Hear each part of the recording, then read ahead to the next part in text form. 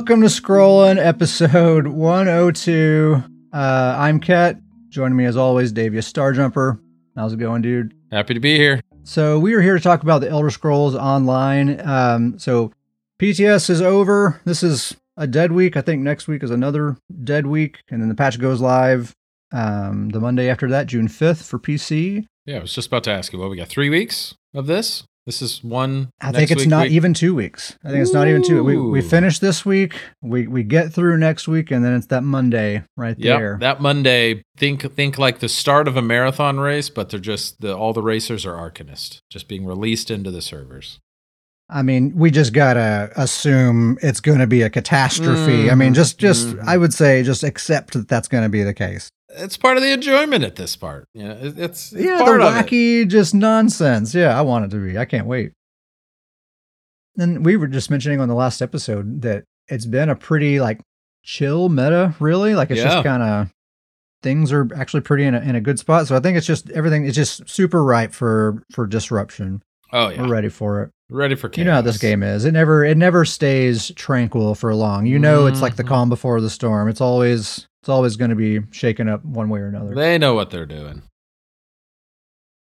So anyway, the last week of PTS was last week. That was, I guess, week 5, 8.0.4. For Necrom is the name of the chapter coming up. And mostly all that happened in that week was a bunch of Arcanist adjustments.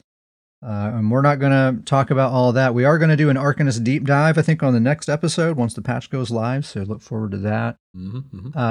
Aside from that, the only thing of note in those patch notes is that they did finally mention these stealth detect potions.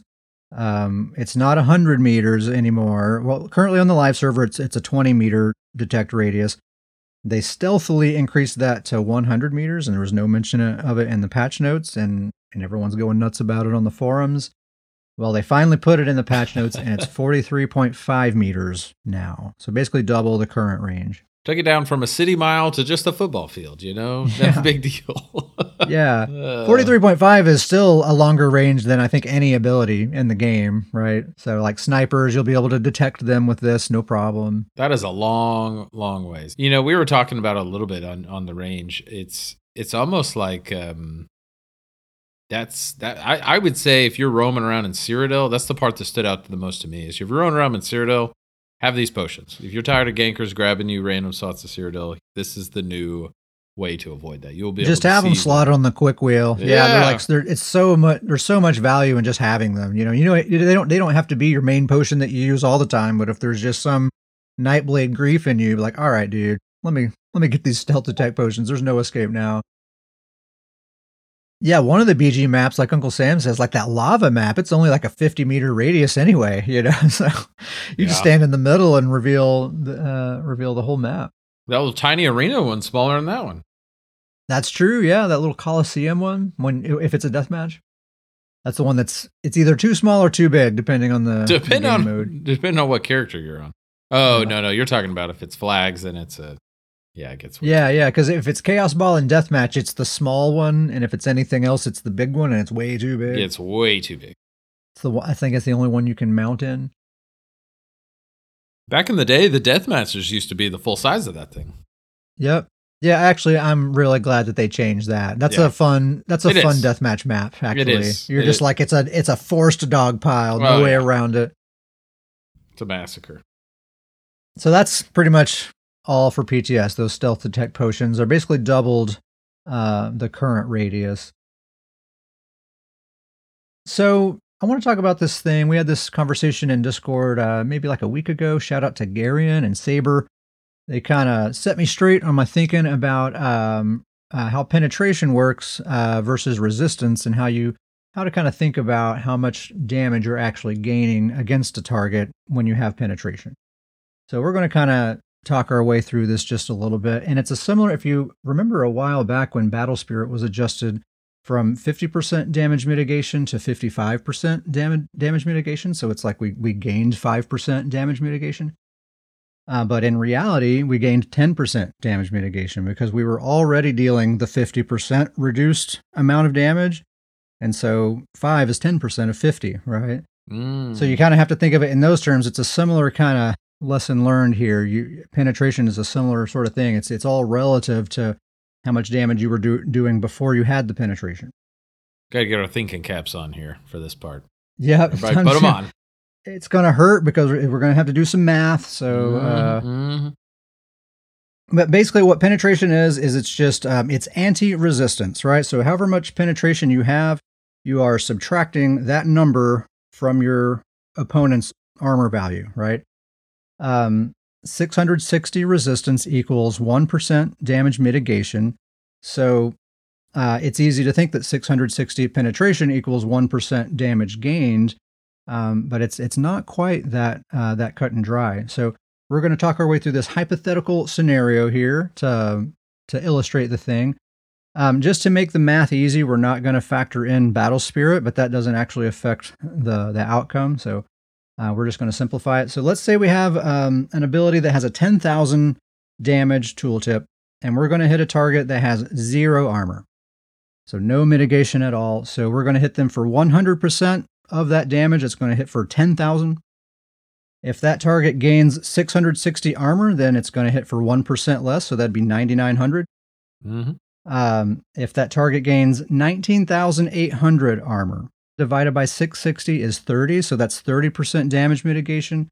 So now our 10,000 tooltip ability is going to hit for 30% less, which is 7,000, right? Yep. So remember 7,000, right? So now suppose we gain 3,300 penetration. Divided by 660, that is 5%. We're reducing their damage mitigation by 5% from 30 down to 25. So now our 10K tooltip hits them for 7,500 instead of 7,000. So we gained 500 damage. 500 is exactly 5% of 10,000. So the math matches, it adds up there. But we were never dealing 10,000 damage, right? We were dealing 7,000 damage. And so that 500 damage that we gained, that is 7% of 7,000. We gained 7% damage against this target with that 3,300 penetration. So we'll do one more scenario. Let's say we're going up against a much tankier target. They have 33,000 resistance, which is the effective cap. So that's 50% damage mitigation. So our 10K tooltip will hit them for half as much, 5K. If we gain that same 3,300 penetration, we're reducing their mitigation by 5%. So it's 45% now. So now our 10,000 ability hits for 5,500. So again, we gained 500 damage. And that is 10% of the 5,000 damage we were dealing before. So in this case, against a tankier target, we're gaining a much bigger percentage damage, right? 10% more damage than before. Yeah. For the same amount of penetration. For the same amount of penetration in both scenarios. Yeah. So that's why, like, you've probably heard people say, like, penetration is more effective against tankier targets and less effective against less tanky targets. That's kind of the math that shows you why, right? It just ends up being a bigger percentage of your damage when they have more armor. Well, I even think it goes to show, on really high MMR battlegrounds, you hear a lot of talk about penetration. And it's about, just kind of like what you said, getting that. The numbers show 5%, but it's actually 7%. The numbers show 5%, but it's actually 10%. And so just kind of all in relative terms. Yeah, squeaking out those extra percentages anywhere you can find them. That's important. It's the most effective type of damage against tanky targets, and those are the ones that are hard to kill. The people who aren't tanky, they're easy to kill. So it doesn't matter what kind of damage you have. They're going to fall over anyway.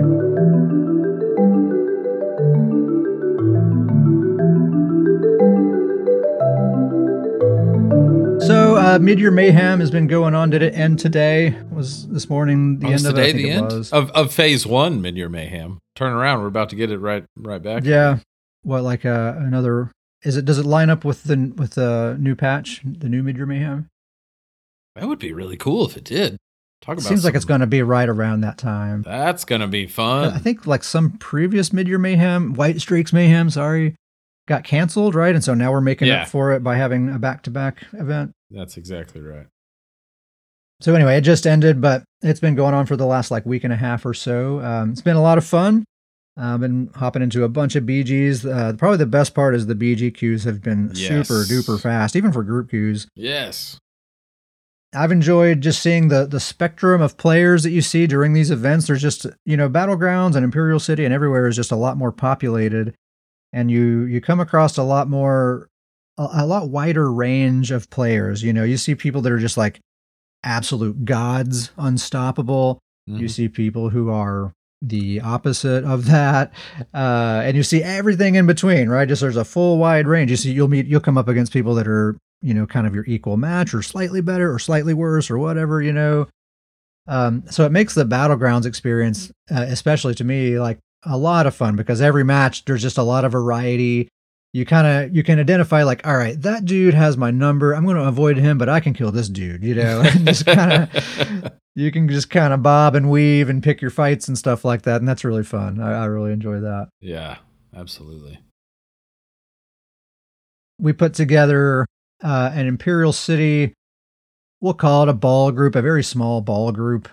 Shout out to Jorel. He's the one that sort of spearheaded this thing and put a fire in our pants. Is that the saying? It is now. But we actually put together a somewhat like organized, optimized squad. So we had King Nar doing a sorcerer with Rush of Agony and Plague. We had Sam on a Dragon Knight using Baylorg and Leap. Jorel was on a Negate bot, support sorcerer.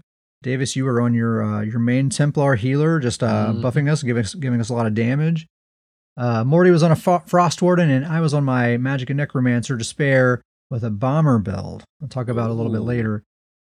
Jorel talked me into making a Bomber build, and it's way more fun than I was expecting. Than what you ever planned. I seriously, I'm still playing with it even in BGs. It's really fun. But a great squad, man. We were blowing up groups of like 20, 30 people. We would come up on like a massive Zerg and like, oh my God, we're dead meat. We're total dead meat. And shout out to King Nar. He'd be like, nope, follow me guys this way. And he'd like lead us down a path and like, we just wait for the right moment and like, okay, now everybody drop your ults. And we're just standing on a freaking mountain of corpses. 27 of the 30 just go down and you're like, okay, this is now a little bit more manageable. Yeah. King Nar has those leadership skills. It was actually really funny one time because we were kind of kiting a big group out for a really long time. And I eventually got kind of bored of that. And I was like, all right, guys, let's just stop and turn and fight. I bet we can take them. And King Nar was like, all right, let's do it, I guess. And should have listened to King Nar. It was not a good idea.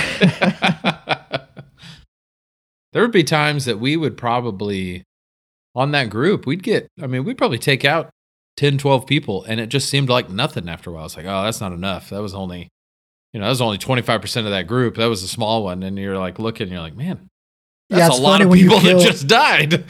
You wipe 10 people, and that's disappointing. That's funny. The thing that took me by surprise in Imperial City was how much of a problem heavy attackers were. The lightning staff heavy attackers. Mm-hmm. Man, that was a situation because you would get near like an enemy spawn where you have like, 10 sorcerers standing up there, and they're just lightning staff heavy attacking a boss or just a random mob.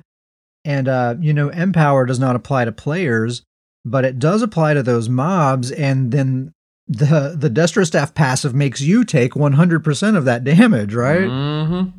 So basically you are getting the Empower 80% damage increase at that point. So we would dive into a group like trying to wipe them out, and we would all just instantly vaporize. We're like, what the heck? Just melted. And it's because there's 10 of these heavy attacks happening simultaneously. You just dive into a trial group with their perfected heavy attacks. Exactly. They're just doing 100K DPS per person right there. We probably did that 3 or 4 times until we're like, okay, let's avoid that area. That is instant death every time. Stay away from those crazy. guys. Oh man, that was good. Oh yeah, and I made a note here to just give King Nar a shout out for the great leadership skills, dude. I can always put my faith in King Nar. If we're doing a trial or if we're squadding up in Imperial City or whatever, if someone's like, who wants to be crowned? I just nominate King Nar every time. King's the one. King's the one. Yep. That's just the go-to. Throw the crown at King. It just works. It just makes sense. Did you step foot in Cyrodiil at all during the event? I did not. at all. Which, I was thinking about that because I kind of wish I would have, because only for the reason, I mean, I told you, I've been in Cyrodiil a lot lately just for transmutes, and it's not been great. But that Mid-Year Mayhem lets you get that tier 1 much quicker, much easier. We should have taken advantage of it. We would have gotten some transmutes, but no, I didn't hop in there at all. Despite that really strong incentive, I just wanted to do BGs. That's all BGs and Imperial City was a lot more fun. That's what won over. I hardly even did the scroll even. I have like 40 million AP, so I'm just happy to get a lot of more. There's just shorter queue times, and there's a lot more people in BGs. I'm just enjoying that. Just enjoying the event. When you get kills, you get reward boxes. I mean, how awesome was that? Just reward boxes on reward boxes.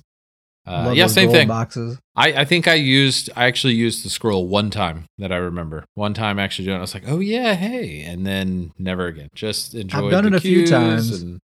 When I think about it, I do it. It just doesn't dawn on me. I'm just like, sweet, fast queues. This is great. Yeah. So going into this next patch, I thought we would kind of do a quick sort of rapid fire. We'll list off all the builds that we have that we're feeling good about. They're locked in. They're ready to go for next patch. Probably nothing's going to need to change about them. We're just ready to hit the ground running with these guys. We actually have a really good list. We have a good number of builds that we are like, solid build, feel great about it. It's been nice that the meta has sort of stayed stable for a couple of patches now, where you can put some builds together and keep them that way, and they stay viable. It's been pretty cool. Yeah, it has worked out really well. And like you said, it's nice kind of, I don't know, there's just a good feeling when you get a build, you're like, all right, that one's done, that one's set. Now it's on the shelf. Whenever I want to grab it for that specific build, I can, but it's done. Yeah. I don't have to worry about it. No more grinding. Yeah. Yeah, and it's nice that a patch drops and it's not like that build is ruined now, or that there's like so much a better option that I have to do something different now or whatever. So yeah, we're not going to do any deep dives here. We're just going to kind of quickly say like what the builds are, just any kind of important details, and then move on to the next one. We actually have probably like 10, 11, 12 builds here. Yeah, we got a lot. So I will start us off with my main, which is Old Betsy, my Stamina Templar. She is what we refer to as a battlefield commander, just kind of a well-rounded build that you can put on any team that utilizes any play style, and she's going to add value. So her build is Deadly Strikes as a double bar set, Wretched Vitality on the back bar with a bow, the perfected Black Rose dual wield maces on the front bar. Perfected, keyword. Perfected. Gaze of Sithis Mythic Helm and One Piece Magma Incarnate. She uses the Serpent Mundus, Bloodthirsty Jewelry. She's an orc. Sugar Skulls for the food, Tri-Step Potions. And she's all about the AoE pulses. She has Solar Barrage, Deadly Cloak, Blood Mist, the Crescent Sweep Ultimate. Those all put these AoE pulses around her. Deadly Strikes applies to all of those. Plus, you spam jabs on top of that, and you're just kind of this walking ball of AoE death. It's all undodgeable, unavoidable damage. It actually hits really hard with the 3 Bloodthirsty Jewelry. It's kind of a squishy finder. You can dive into the middle of a group and just kind of go ham, throw a lot of damage in there, and your allies will just naturally see which health bars are getting the lowest and start focusing that target. It's also very, very survivable, really easy to stay alive. She uses Extended Ritual, Honor the Dead, Resolving Vigor, the Barrier Ultimate. You could replace the ritual with the bubble, the Living Dark bubble if you wanted to. It's a matter of preference, but I really like having that cleanse. Yeah. Well, plus you got Mist Form, so that helps too. That helps too, yeah. So just all around very survivable, a lot of damage, really fun build. It's very speedy. And it's Old Betsy, nothing beats her. Good old Betsy. All right, Davius, your turn. What build do you have? Well, I got to start off with my main, old Lord of Nords himself, Stam DK. He's become the epitome of just my brawler support, and kind of what I mean by that is he's tanky, he's in the way, takes a lot of damage. He kind of throws out pressure well, and he just he's just a good team player. He kind of supports the team by being there and soaking up damage and keeping other teams busy and kind of letting your teammates kind of be in the back and kind of focus. But the build is a 5-piece Coral Riptide, 2-piece Blood Spawn. I got 1 agility on there, 1 trainee heavy chest, and then Oaken Soul ring. And then I do the chest is the reinforced, and then I do 6 well fitted.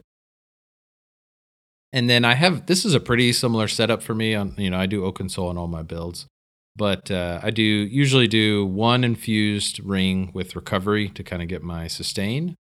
And then I actually do 2 bloodthirsty with damage on the other 2 jewelry. Kind of works out when the numbers work out that well, but kind of once again, he's just a really tanky brawler, really good ult gen, so he's leaping all the time. Kind of keeps his sustain going, keeps the tankiness going. He's very AoE focused, so he can kind of spread the pressure. He's not really going to focus kills or anything like that, but he kind of spreads out the damage, soaks up the damage for the team, throws enough damage out that keeps pressure, and so kind of lets, if there's any execute or focused kill builds on the team, they can kind of secure those kills. But I really like this build. It's kind of just my all-around good team build. It kind of fits in on any team pretty well. Very fitting that our first 2 are Old Betsy and Lord of Nords. I mean, that's the classic pair right there. All right, my next build that I have to talk about is Intergalactic. He is my roly-poly Magsork, using that Stormweaver's Cavort Mythic Pants. So it's an iteration of the famous Uncle Sam Sork, Execute Sork. So it uses Kvatch Gladiator as a front bar set with a flame staff, Wretched Vitality on the back bar with a bow, Stormweaver's Cavort Mythic Pants, and 3 willpower. Apprentice Mundus Bloodthirsty Jewelry. It's a Breton, and it has evolved to the point where it's very much a hybrid build. It's a mix of Stam Sork and Mag Sork, both defensively and offensively. And it's super duper fun. So it's all about utilizing that Stormweaver for the defensive style. It kind of feels a lot like playing a Stam Sork. You can be very roly-poly, dodgy. It's all well fitted. So it's a lot of using movement and positioning to keep yourself alive and to stay ahead of enemies. Such a cool idea. It's exactly what this mythic was designed for. Such a cool. This is like what you're supposed to use it for. Yes, exactly. Like I said last time, no one believes me. I can't talk anyone into actually spending the time to farm this thing out, because I get it. It takes a while, but it's fun. It's a really fun one. Vigor and Hardened Ward are the main kind of survivability abilities that I use. And then Haunting Curse, Mage's Wrath, and Crystal Weapon and Overload are the main offensive abilities. And it's you alternate with Crystal Weapon. So it's Curse, Crystal Weapon, Mage's Wrath, Crystal Weapon. Curse, Crystal Weapon, Mage's Wrath, Crystal Weapon. And you just keep alternating that constantly while light attack weaving throughout. You can have Overload on or off as you please. And so, yeah, that is the roly-poly Magsork. Nice. Davis, what do you have next? I'm going to go with my Stamina Warden, Old Bear Claw the Nord. I suppose I could be listing my races, for any new listeners, but let's just go ahead. All mine are going to be Nord, in case anybody hasn't figured that out yet. Nords across the board. There we go. Well, there's episode title possibility right there. Nords across the board. Nords across the board. There we go. I love that. So Bear Claw the Nord, my Stamina Warden. This is probably like, if you were to combine effectiveness with just sheer fun of the build, like this one is definitely near the top. That's why I'm talking about him kind of early on here. But the build is a 5-piece Swamp Raider, 2-piece Baylorg, the Vatishram Bow, which is that point blank snipe, which is this whole build's built around. 2-piece Trainee, Oaken Soul. I do 7 well fitted, and then once again I do that 1 infused with a recovery glyph, 2 bloodthirsty with a damage glyph. And this is the Bow Brawler. Very rare class out there in the world. It's the Bow Brawlers, but I've only ever seen one. Get up in their face, do that point blank snipe, be in the fray, be in that melee range. But this build is so much fun. Just the uniqueness of it causes a lot of fun, and it really is. It's very high burst damage. It does secure kills, but it's not. I wouldn't say it's necessarily like an execute build. But it works really, really well in tandem with an execute build because it really takes kind of chunk damage from players and gets them into that execute range. And so I've really seen good effects if I'm on a team where, there's a Sam Sork or even a Beam Plar. It kind of does real high burst damage, and then it kind of gets them in the range to finish kills. But this build's a lot of fun. It's got really good tankiness and defense capabilities with that Warden toolkit.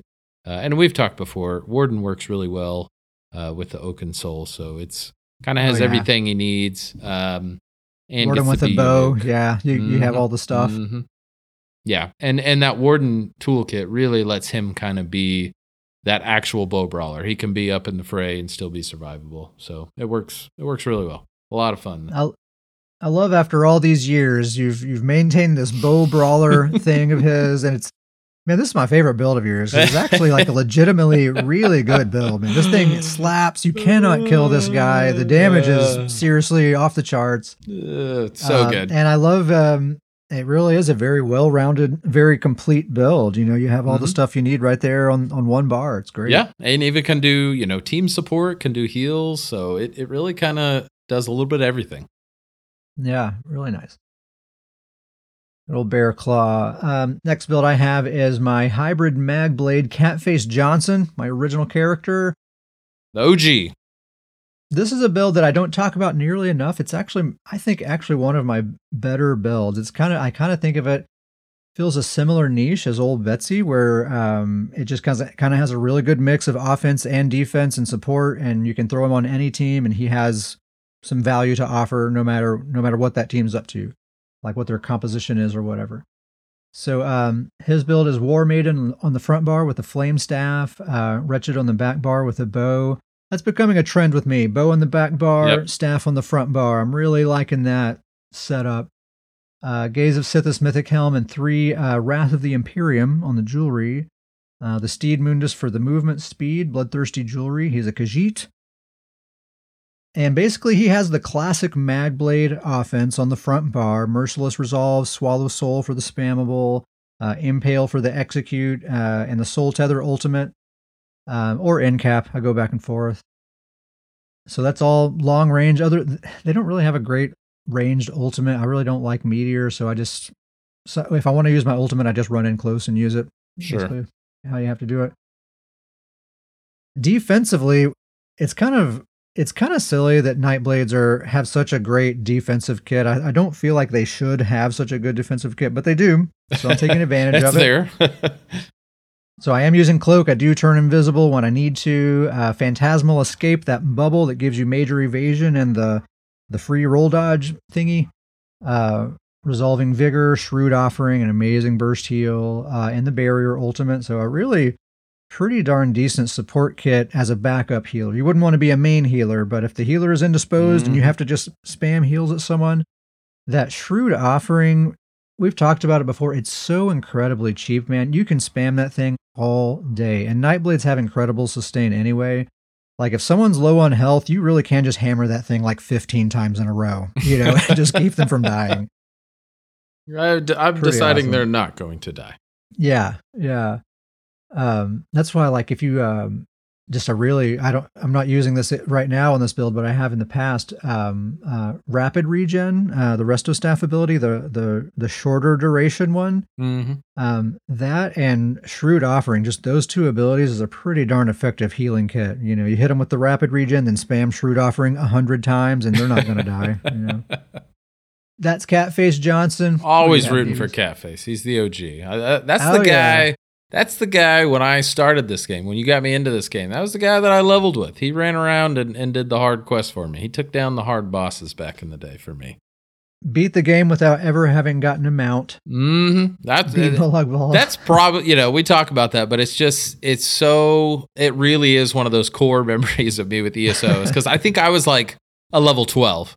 And I was like, oh, hey, I unlocked a mount. And you were like, yeah, I guess that's a thing. And I was like, no, I got a free one. Like, it gives me one. And you're like, oh, I wonder if I have one. And there we go.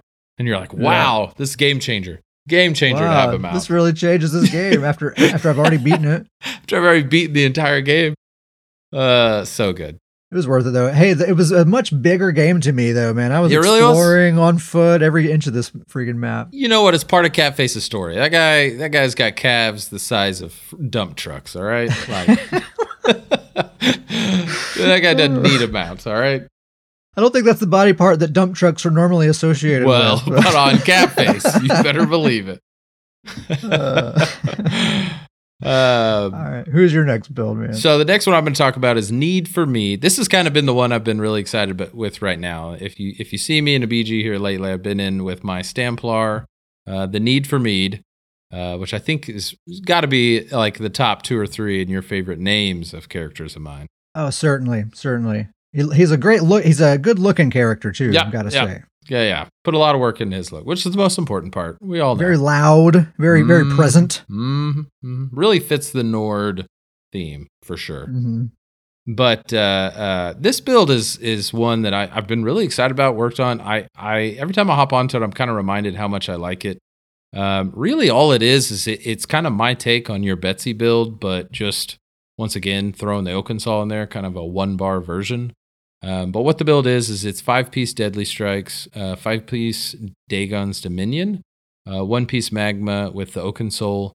I do 7 well-fitted with 3 Swift Jewelry. So that's a little unique. I usually don't use the Swift Jewelry that often, but still with the 1 Recovery Glyph and 2 Damage Glyph. And I've kind of made here some recent changes, but just like you said with Betsy, this is just AoE pressure. And you know, with Oakensoul, and another thing we've kind of talked about, with Oakensoul, you're taking an entire bar off, so you really kind of have to singular focus. Like, what's your purpose? And go all in on that, and understand you're going to have weaknesses, but just kind of zero in on the focus. And that's really what I've done with this build. AoE pressure, AoE. The most recent change I've made is that I've actually switched to the damage version of the extended ritual. You still get the cleanse, and your allies can actually still use the synergy to heal themselves and cleanse. So I like the team synergy with it. But basically, it switches from an AoE hot to a actual AoE damage, and it's got an insane range. And so I can just throw that down, and it's an ability that once the dot is on them, it ramps up the longer they're in there. And so I'll just run into a group, throw down that. I do the jabs, the solar barrage. And so it's just all of this AoE pressure that I'm just kind of throwing into an entire group. Crescent Sweep, another AoE. Both Deadly Strikes and Dagon's Dominion are buffing all of those abilities that I just said. The Swift Jewelry, so it's very speedy. It's got good survivability. I can kind of run in, throw all the AoE mess down on the ground, still be defensive, get out of there if things go bad. But I really like that I've kind of switched to this. I'm not trying to kind of secure kills with this build. It's more of just throw all the damage out there. And just like you said, kind of figure out which one of the builds is kind of squishy. And then you can kind of turn your focus to which one's kind of getting melted the most. And it's, with any Templar, it's got good team synergy. I can throw heals out. I've got Honor of the Dead on there, so I can throw out heals to teammates that need them. And I really like that. I've been really excited with that other morph of the extended ritual. Just because it still gives me the cleanse. I can still remove the effects, plus the teammate synergy with it. And it's actually been surprisingly a lot of damage. I think when I run in there and throw it down on the ground, when players are in the middle of the fight, they don't really, it's such a massive area that it's yeah, you have to completely relocate if you want to avoid it. It's so inconvenient to get out of the range of it that they just stay in it. And it's they probably assume it's not doing a ton of damage anyway, so whatever. Exactly. And it's one of those abilities that every single tick on you, I think it ramps, I want to say it's like 12%. It ramps up in damage every tick. Yeah, so, I think it's quite a bit. Yeah. That's a good idea. So it just keeps climbing and climbing. And so I've really... Especially for an Oakensoul build, you're always looking for ways to add as much value as possible into a bar slot. So you have your cleanse and damage. It's really nice. Yeah, it's worked out really, really well. And so I've actually been really excited with the results I've gotten on that build. Nice. Yeah, that's a great idea. I forgot that they added that ramping thing a while back because I don't think that was always that way. No, I don't think it was, and it makes a difference. I mean, in with something, and once again, I'm repeating myself, but with something that size of that extended ritual is just massive, and so people just Mm-hmm. they're not going to they're not going to run out of that when they're in the middle of a fight, Yeah. and so you just see those ramping ticks start happening, and it starts hitting pretty hard. And even if they do run, just throw it down Yeah, again. exactly. And, I'll just throw down another one. It's yeah. very easy to hit people with that. It's such a huge range. Nice. Man, I might experiment with that. That's a good idea. May remorph mine. I really like having that other one though. It's a lot of healing. It is a strong haunt, but yeah, I really like that. That's how abilities should be. Both morphs, very, very good morphs. Mm-hmm. Yeah. Nice. Is that all you have for that one? That's it. All right. Next one I have is Despair, my Argonian magic and necromancer, and right now I have this set up as a ranged bomber. Shout out to Jorl. He gave me the idea for this and made a couple of suggestions that really made it come together. Yes, it does use Dark Convergence. It's I've tried a bunch of different setups, and listen, if you're doing a bomber on a necro, it's not possible without Dark Convergence. Yeah. I'm sorry to say. Absolutely. Honestly, Dark Convergence doesn't bother me nearly as much as it used to either. It has a kind of an okay long cooldown. You really have to wait for it and plan around it, and it's not everywhere. So when I do see it, it doesn't trigger me or whatever. Dark Convergence has moved away from the Rush of Agony circle. It's moved into the more accepted range. It doesn't break any CC rules or anything like that, so it's acceptable. It's a pain to deal with when someone is abusing it the way I have been, but whatever. So, like I said, these are all going to be rapid fire, so I'm not going to do a big deep dive on this build, but if you would like to hear a deep dive on this particular build, you should go to patreon.com/scrollingpodcast and listen to the most recent Booncast. I talk about this build pretty in-depth over there, but I'll give you the important details here. So it is Dark Convergence as a double bar set, Wretched Vitality on the back bar with a Resto Staff, the non-perfected Black Rose Prison Lightning Staff on the front bar. Non-perfected.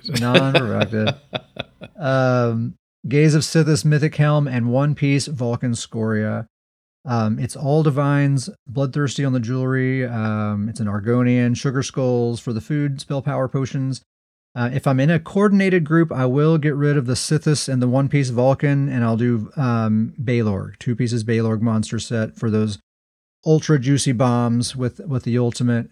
But when I'm not with the group, I feel like that makes me too squishy, and I don't like the fact that Baylorg does nothing when I don't have my ultimate, because I still want to be effective when I'm in between ultimates. So I also have this like sort of mini bomb that I can set off about every 4 seconds. Of course, Dark Convergence is only involved every 25 seconds, but you can still try in between. Yeah.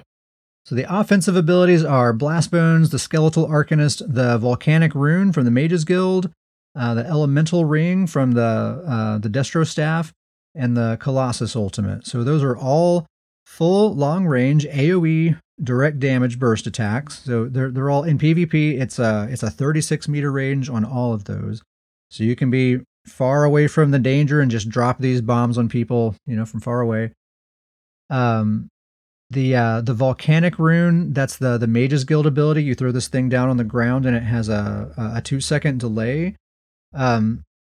What's nice about that is it's a second delayed burst ability. So you have your Blast Bone that takes about 3 seconds. This thing takes 2 seconds. So you can line those two things up with other stuff really easily.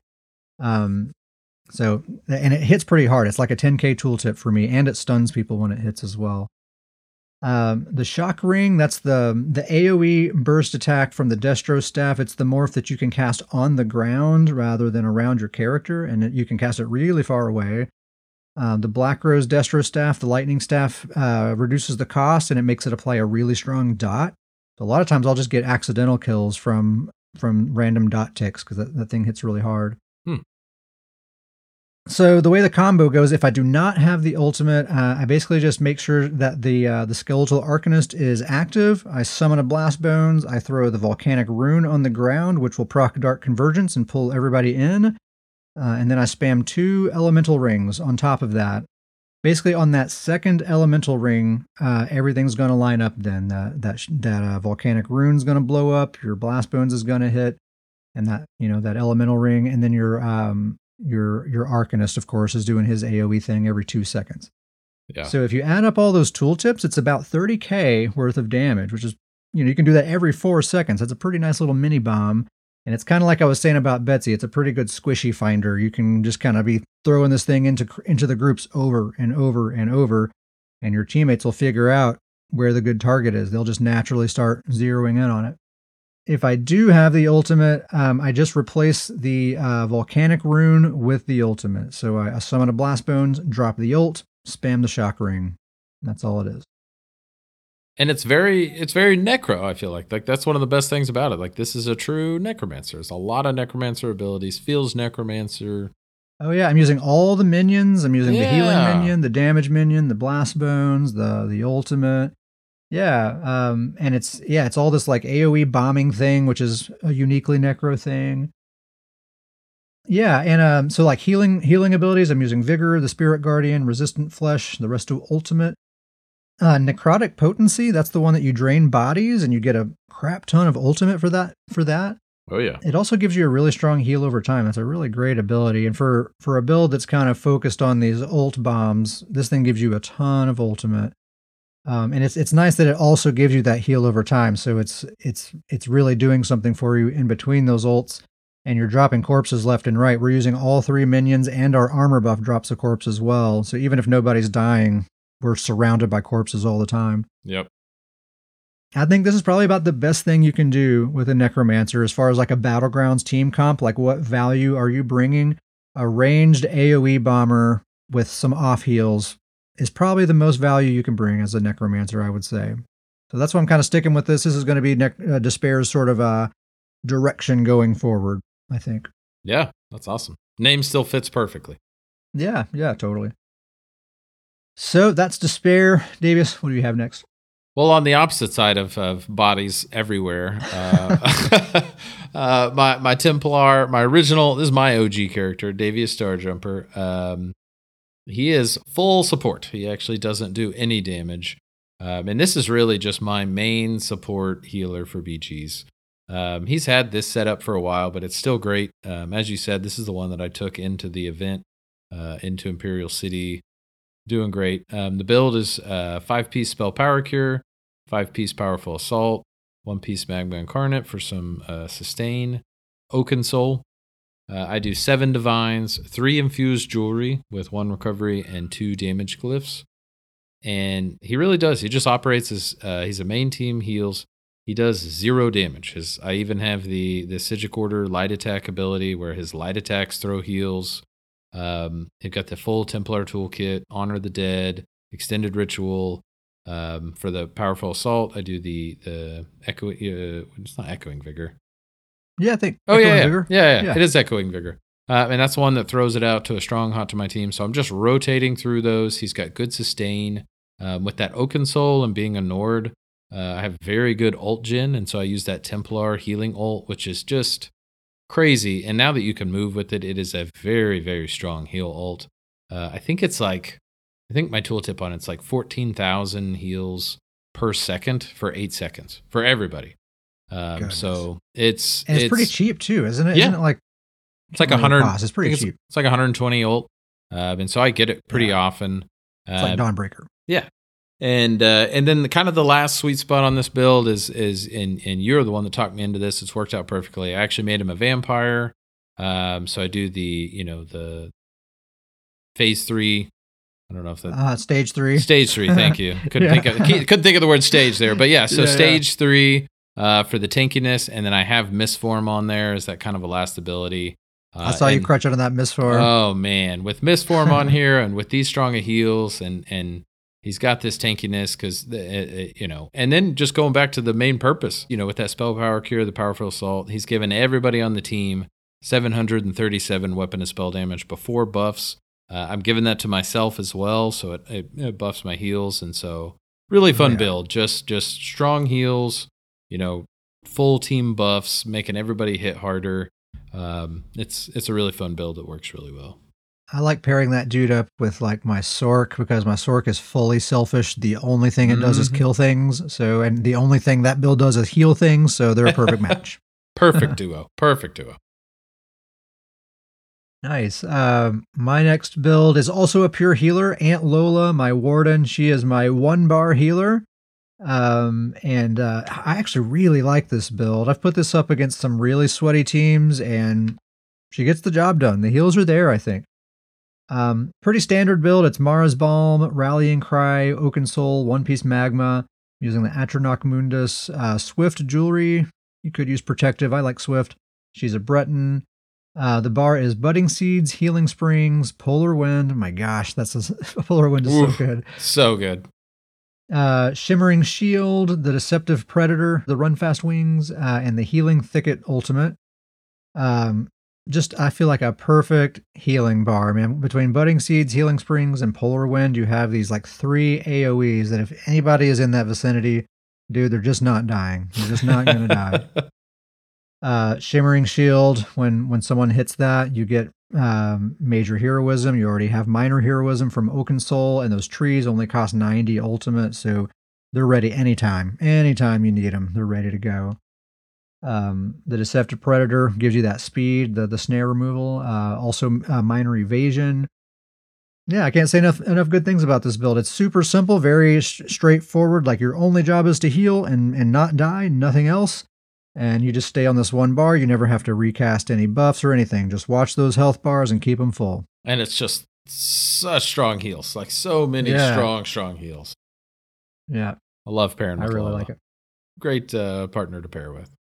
Yeah, and it's fun. You already know this because of your build that you just talked about, but it's fun to have like no other option than to heal. It's the only thing I have. So like if I don't know if I'm getting attacked or focused or whatever, it's like, well, I'll just out heal it, I guess. That's the only only thing you can do. Yep. It's kind of fun in its own way. Yeah. And I really like what it does for a team too, because there's so many times that you'll have a healer, but they're they have damage and they may be focusing on a fight, and so other teammates may need that heal, but they're caught up in a fight, and so it's I really like the idea that it's like, nope, like I'm not getting caught up in a fight. Like if you're in a fight, I'm healing you. That's where the focus is going to be. I want to make a build like your Templar healer Oaken build that you just talked about, except I want that same build, but I want the beam on there. Just like pure heals plus beam. That plus the beam. Yeah, that would be good. Yeah. Old Davis, I'll tell you what you do it is you would take off the Sigil Quarter ability for the light attack heals and then throw the beam and then you're set. But Old Davis, he doesn't do damage. He doesn't mind watching people die, but he doesn't do the damage himself. Trade the happy beam for the mean beam. That's right. There you go. Yeah, that would be, and you'd have like crazy damage. So that thing would hit hard, actually. And actually, you're giving yourself like 700 something. That would be crazy good. I may just straight up copy paste that build. That copy and paste it, swap out that one ability, and you are set. All right, I'm gonna think about that. Okay, your next character. What do you have? I got Thane of Pain. This is my Sam Sork. That's my version of it. Just took the Sam Sork, made it a 1-bar build, threw Oaken Soul on there. It's 5-piece Briarheart, 5-piece Kvatch Gladiator, 1-piece Magma Incarnate with the Oaken Soul. I do 6 Divines with 1 reinforced on the chest. And then kind of as my usual, I do the 1 infused recovery jewelry with 2 bloodthirsty with the damage glyph. And really, I mean, what can I say? This is just the 1-bar Sam Sork. You get a heck of a lot of kills, frag, curse, and fury. You have to have those on the bar. Overload for the ult. And I actually recently switched to the Sork Bird Pet for heals, and it's just, oh my gosh, it's such a ridiculously good 1-bar build. I really will say this, like Uncle Sam has invented the Sam Sork. If anybody out there, if you're scared to go into BGs, if you're new to BGs, make yourself a Sam Sork. Run into the BGs. I promise it's going to work out well. And I would even recommend kind of doing this 1-bar because it's easier to do than Sam's, yours or Sam's regular Sam Sork build. It just gets results. Very good. Good mobility. You can stay alive. Those bird pet heals are so strong. and you It just really is our like automatic. Like if anyone's like, "Hey, thinking about checking out BGs for the first time, anyone recommend a build?" I have Sam's exact build saved in the build editor, and I just give him the link. here There it it is. is. Do it. Have fun, buddy. It's you're gonna love BGs. It's gonna Let us work see out those great. screenings. Yeah.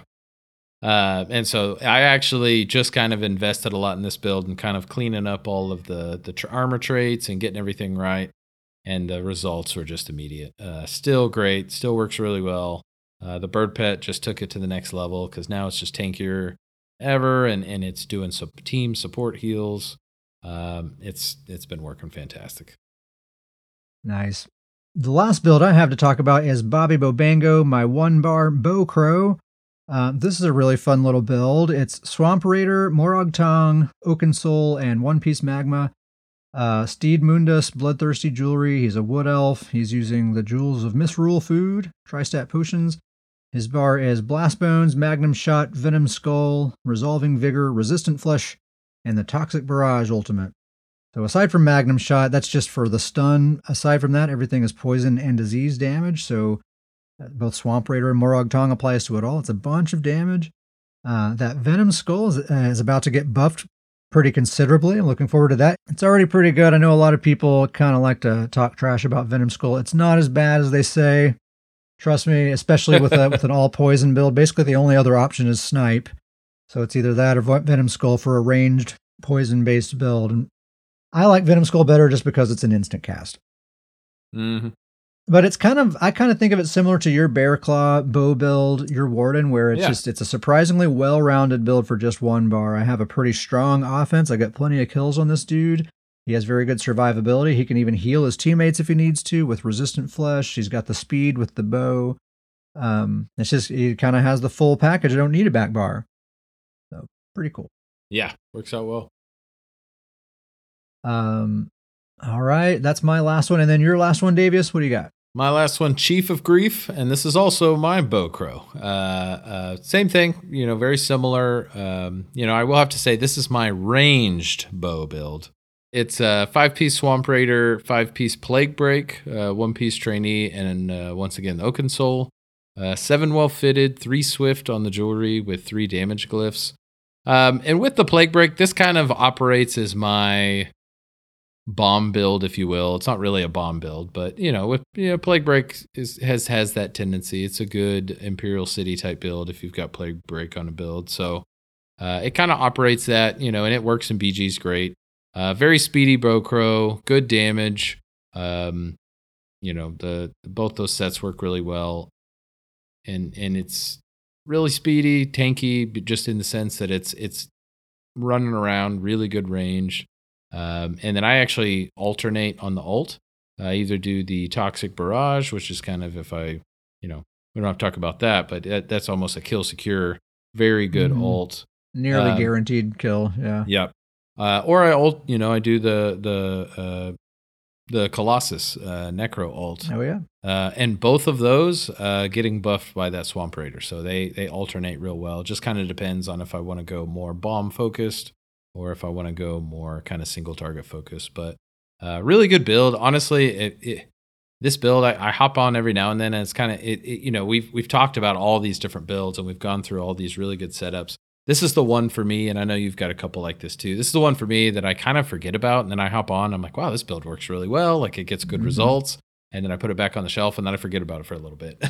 Yeah, but it's kind of how my Bow Crow is too. Yeah. I kind of forget about him, but then I jump on like, man, this is fun. This works out really well. Yeah. So very, very good, kind of just all around good build. There you go, man. We have a whole bunch of builds locked and loaded, ready to go for the new patch. Feeling really good about all of those. So I don't have a Dragon Knight that I'm like 100% stoked on. I do have one that I'm like 95% stoked on. That's I'm close. not going to talk about it yet, but it's in the works. We'll talk about it later. I also have plans to turn my other Templar, Butch Mahoney, into a ranged Stamplar. Okay. I have an idea that I'm messing with. And then, of course, I'm going to be making an Arcanist here pretty soon as well. So those are my build plans for the near future, or for the next couple of months. Sure. What do you think? What are your build plans, Davius? I would say my next build plan is, I've talked about this. God, this has got to be a record now. It's probably been 25 episodes. I have a Mag DK that I'm leveling up. Don't you worry. He's Okay. He's All right. leveling up by the day. Sure, Just yeah. gaining that experience. When's the last time you mentioned that character on the podcast? It's been ages. I bet it has been 25 episodes ago, maybe. Yeah. But I have actually kind of come up with a plan that I think would be pretty cool build for a Mag DK. I want to do the banner ult. And then basically the idea I've kind of put together is kind of AoE pressure, but I want to do that banner ult with an Oaken Soul, but I also want to use the chain ability to pull people into the banner. Nice. And then so root them with talons in there, maybe? Yep. So pull them in, root them, talons fossilize. Use the ash cloud to snare them as well, maybe? Yeah. Dude, so it's going to be all about just kind of throwing that banner down and then just pulling them in. Yep. The shifting standard? Yeah, dude, that sounds trolly. Yeah, awesome. And then just pulling people in and making them stuck in that and just kind of letting that damage hit them while my teams kind of finish them off. So I really like the idea of the build. I haven't put it all together yet, but I do think that it's gaining some momentum where I will finish leveling that character. And then the other character that I'm actually, this is actually a character I don't have yet, but I've really become interested in doing a Magical Warden. Putting together a Magden support build. You'll like it. I know you'll love it. Yeah, I think it such a good toolkit. I think it's going to be pretty good. And honestly, when it comes to the Arcanist, I think I'm going to wait. Like, I don't think I'm going to go right outside the gates. I think I'm going to kind of wait, see how things go with Arcanist. And I might start mine a little bit late, but we'll have one, obviously, of course. But yeah.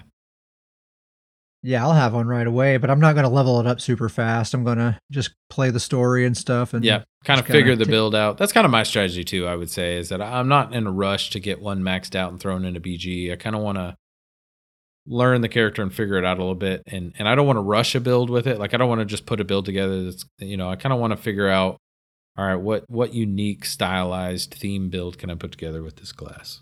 Yeah, and I want to play around with abilities that I'll ultimately not even end up using. Absolutely. If I just kind of just beeline to a build, I'll be ignoring a lot of the class, and I don't know, there'll be a lot of stuff that I'm just kind of not aware of. So it's nice when you just gradually level up while you're playing quests and stuff, because it's like, well, I have this ability now. This is the only healing ability I have, I guess, so I'll use that. Whatever.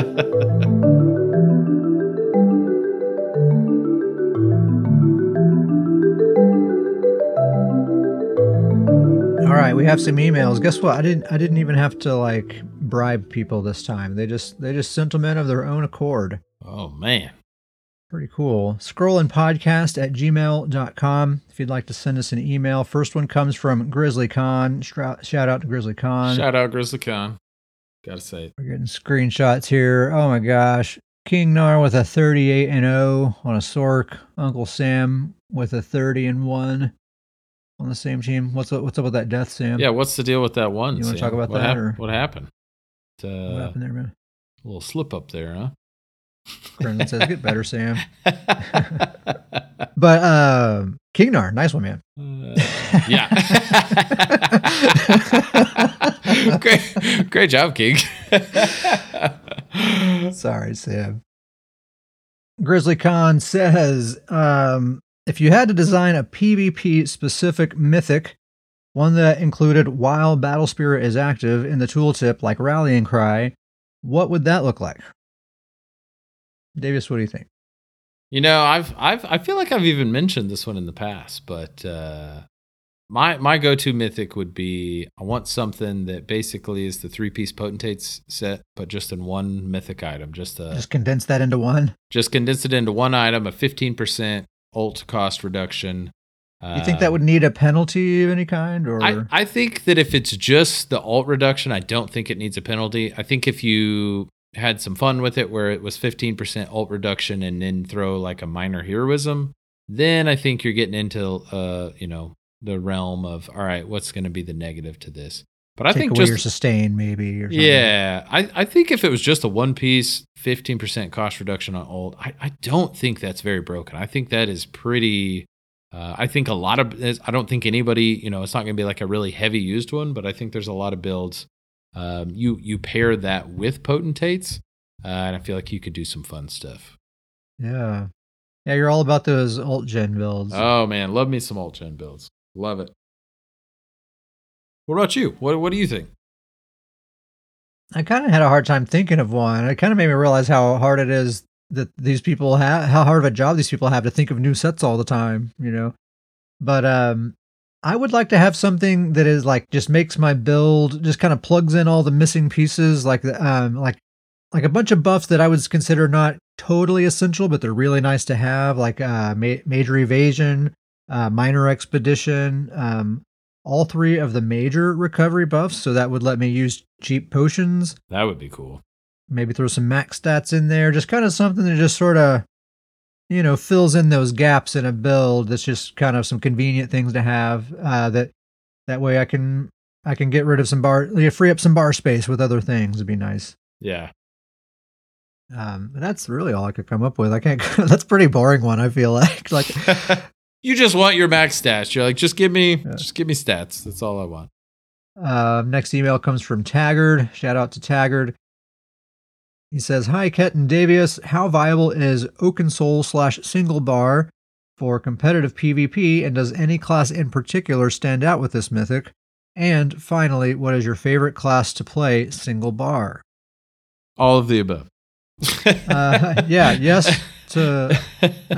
Davius's entire build roster would suggest that yes, indeed. There was a similar theme when I was running through those builds for sure. Yeah, totally, 100% viable. You just gotta focus your build. You gotta like old Betsy is a 2-bar build, right? And she's super well rounded, and she has offense, and she has group support, and all that stuff. You shouldn't really try to do that with an Oaken Soul build. You need to be a healer, or you need to be a damage dealer.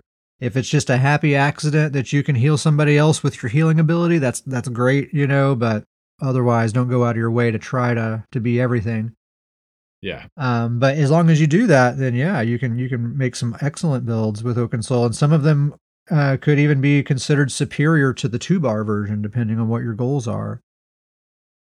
Yeah, I would definitely say there's ways to make it where you can be competitive in PvP, and it's just like you said. You just got to focus in the build, decide what you want the build to do, and just go all in on that. And just know that without that back bar, you're gonna be lacking in some areas. You can't do it all, but just go all in and zero in on kind of what your focus is, and you can really make some competitive builds.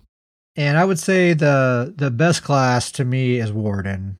Yeah. There other classes can work well also, but Wardens, they just have so many things packed into so many abilities. It's going to be easy to get a bar setup you're happy with and have a very complete build on your hands. Yeah, I kind of have two answers for this. The Warden is the most complete toolkit for a 1-bar build, just because, like you said, they have everything. But my other half of this answer would be the Sam Sork. The Sam Sork 1-bar build, I think, is you can take that thing into BGs and you're going to rack up some pretty crazy kills. Yeah. Kill secure, you're going to get the executes, and you're going to have good strong heals with that pet Sork. So I think that can work really well as well. But one of those two, you're going to be in good shape. Tagger, the person who sent this email, is in the chat right now. He said he's been loving Oaken Soul on his Nightblade, but he doesn't have a lot of experience to compare it to. I know when Oaken Soul first came out, Nightblades were eating that thing up. They were loving it with that the major heroism. The major heroism and the major force also with their guaranteed crit out of stealth. But yeah, it's excellent. It's an excellent item. I'm actually, it's one of those things that I was annoyed with this mythic when it first entered the game because it was just overpowered, obviously. But yeah, it's kind of perfect now, and it's really a great addition to the game. I really like it a lot. I obviously I don't really have to sell myself too much on it. I just listed 7 builds or 6 builds with the Oaken Soul, but I love it. It's one of those things for me that I'm limited as a player. I would say I'm pretty limited on how much time I can dedicate to the game. And so it's a perfect... You really need to prioritize, dude. Yeah, I know. Your family. It's good. I know. I gotta reorganize this list. But this has been the perfect piece for me that still lets me get in I would say high level competitive PvP without, it's going to cap. Like there's definitely 2-bar builds that are going to be better than open soul builds. But it still allows me to, with my limited time play, still kind of get a feel for the builds where I can compete kind of at a high level of PvP. So I would say that, it's lower ceiling, but what's the saying I'm looking for there? Higher floor, lower ceiling. Yes. Totally. Thank you. Yeah. Exactly. And I think that's probably what they had in mind when they designed this, and it works perfectly for me in that. Last email comes from Wacky Sedge. Wacky Sedge says, "Hi guys, I've casually enjoyed mostly sucking at PvP for a long time. Your podcast has given me a ton of insights that's made me start to think about trying to break a light sweat. I recently golded my first dedicated PvP gear after hoarding mats for years. I also wasted a truly upsetting amount of gold mats doing so because I accidentally switched to the wrong build beforehand. It's a toughie. That sucks.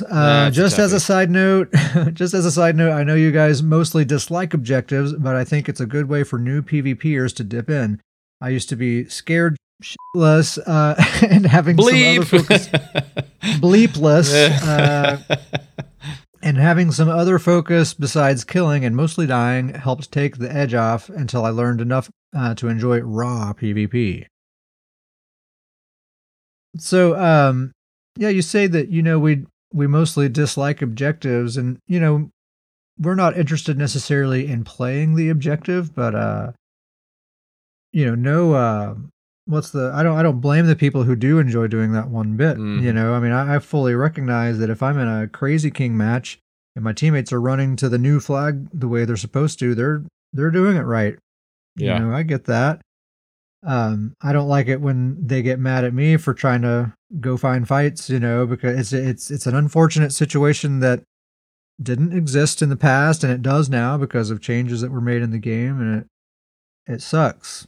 It really sucks, but I don't blame them one bit for wanting to play the game, and I don't blame them for being frustrated, and just like you're saying, yeah, a lot of them are new to PvP and they're trying to be successful in some way that they can, and I totally get that. It's unfortunate that the player base basically has been divided like this unnecessarily, I think.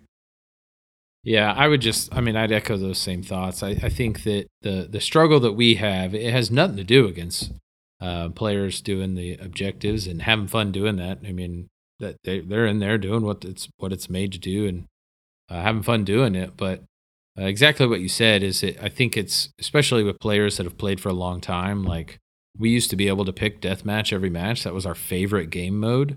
And so the closest thing that we can get to what we loved the most about this game is going into, battlegrounds and still trying to make a deathmatch out of it. And I understand that can be frustrating for objective players because they're in there trying to do what they're doing. It's just, it's this unique situation that we've been working through for a long time now. It's just kind of a struggle, but I don't take anything away from the players going in there to play the objectives. But it's just, in a way we're trying to do the same thing. We're just trying to go into a battleground and play the way that the same objective that we used to love which was the deathmatch. Yeah. And on the last episode, we were saying, like, man, it seems like deathmatch is popping up an awful lot here lately. Turns out that was a fluke because we're back to like hardly ever getting deathmatch. I haven't seen one in a while. Yeah. And so, maybe if 1 in 3 battlegrounds was a deathmatch, I might be a little more willing to compromise. Be like, all right, I'll focus the objective. Heck yeah, let's go team. Mm-hmm. But if it's been like literally 3 days since I've had a deathmatch, it's like enough's enough. I want some fights. Yes, yeah, absolutely. And I know people will say, well, go to Imperial City, go to Cyrodiil, but you've heard our responses to that. That's not an alternative. I'm sorry. It's not the same at all. So, yeah, there you have it. Thank you for writing in, Wackasage. Yeah, I like that Wackasage is getting into PvP. That's awesome. Just as we said, make a Sam Sork. You're gonna love it. Yeah, if you haven't yet, if you're looking for a build, make a Sam Sork. Hit us up in the Discord. We'll give you the link. Dave, just pick a favorite. I'm gonna go with old Taggart. He hit that Oaken Soul. We know how much I love that Oaken Soul. Pulling those Oaken Soul strings. All right. Let's see. Let's do another 250. That sounds good. Well, let's do it. Coming your way, Taggart. Next time I'll log in, bud. We have a guild. The guild's name is Stoons Goons. It is literally the best PvP guild in the game. And it also just so happens to be the best named guild on the PCNA server. It's also the official guild of the Scrollin' Podcast. If you'd like to join Stoons Goons, hit us up at scrollandpodcast@gmail.com and I'll send you an invite. If your guild roster is full or if you're on a different platform like PlayStation, that's okay. You can come join the Discord. Everyone in the Discord is a fully fledged goon.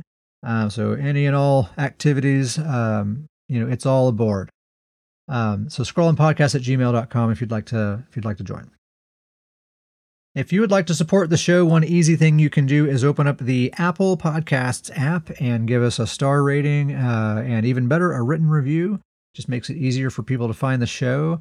If you'd like to go a step further than that and help us in a bigger way, you can go to patreon.com/scrollandpodcast and receive Stoons Boon for $3 a month. That gets you some extra Discord benefits, a guaranteed individual shout out on every episode. You get access to the Booncast for some more ESO talk, some videos and written guides, and the greatest gift of all, of course, is just knowing that you're helping the show. Believe it or not, we don't make money from this thing. We spend money to do this thing. So we appreciate any help you'd be willing to give. If you can't do Patreon right now, just come hang out on the Discord. It doesn't cost anything to do that. We have an amazing community. Everybody is welcome. We'd love to have you. Scrollandpodcast@gmail.com to get that invite. Shout out to the chat. Who do we have? My goodness. Hold on. It was a full one tonight. Yeah, we had a full party. Let's see here. Shout out to Gary and KDMS, Kingnar, Slavka, Taggart, Uncle Sam, Crimson. Thank you guys so much for being here. Yeah. It's been a lot of fun. Also shout out to Uncle Sam, Jorl, Kingnar, KDMS, Slavka, Axolion, Taggart, Mother of Dragons, Crimson. Hope I'm not leaving anyone out. We've all just been playing together a lot here lately. It's been a lot of fun. You guys are always fun to hang out with. Shout out to the Elder Goons, the OGs. Thank you guys so much for being around for so long and being our friends. And shout out to our Stoons Boon recipients, our Patreon supporters, Pork Body, Toadster, Gummy Bear, Grizzly Con, Thomas, Taggart, and Mother of Dragons. Thank you guys so much. Davis, anything else before we sign off? Just excited for this patch. Next episode, we're going to be talking about the new patch. Next episode, it's the new patch, and we'll be digging into that Arcanist. I'm excited. Yep. I'm super excited. It's going to be fun. Alrighty, we will see you then. Thank you very much for listening, and we'll see you next time.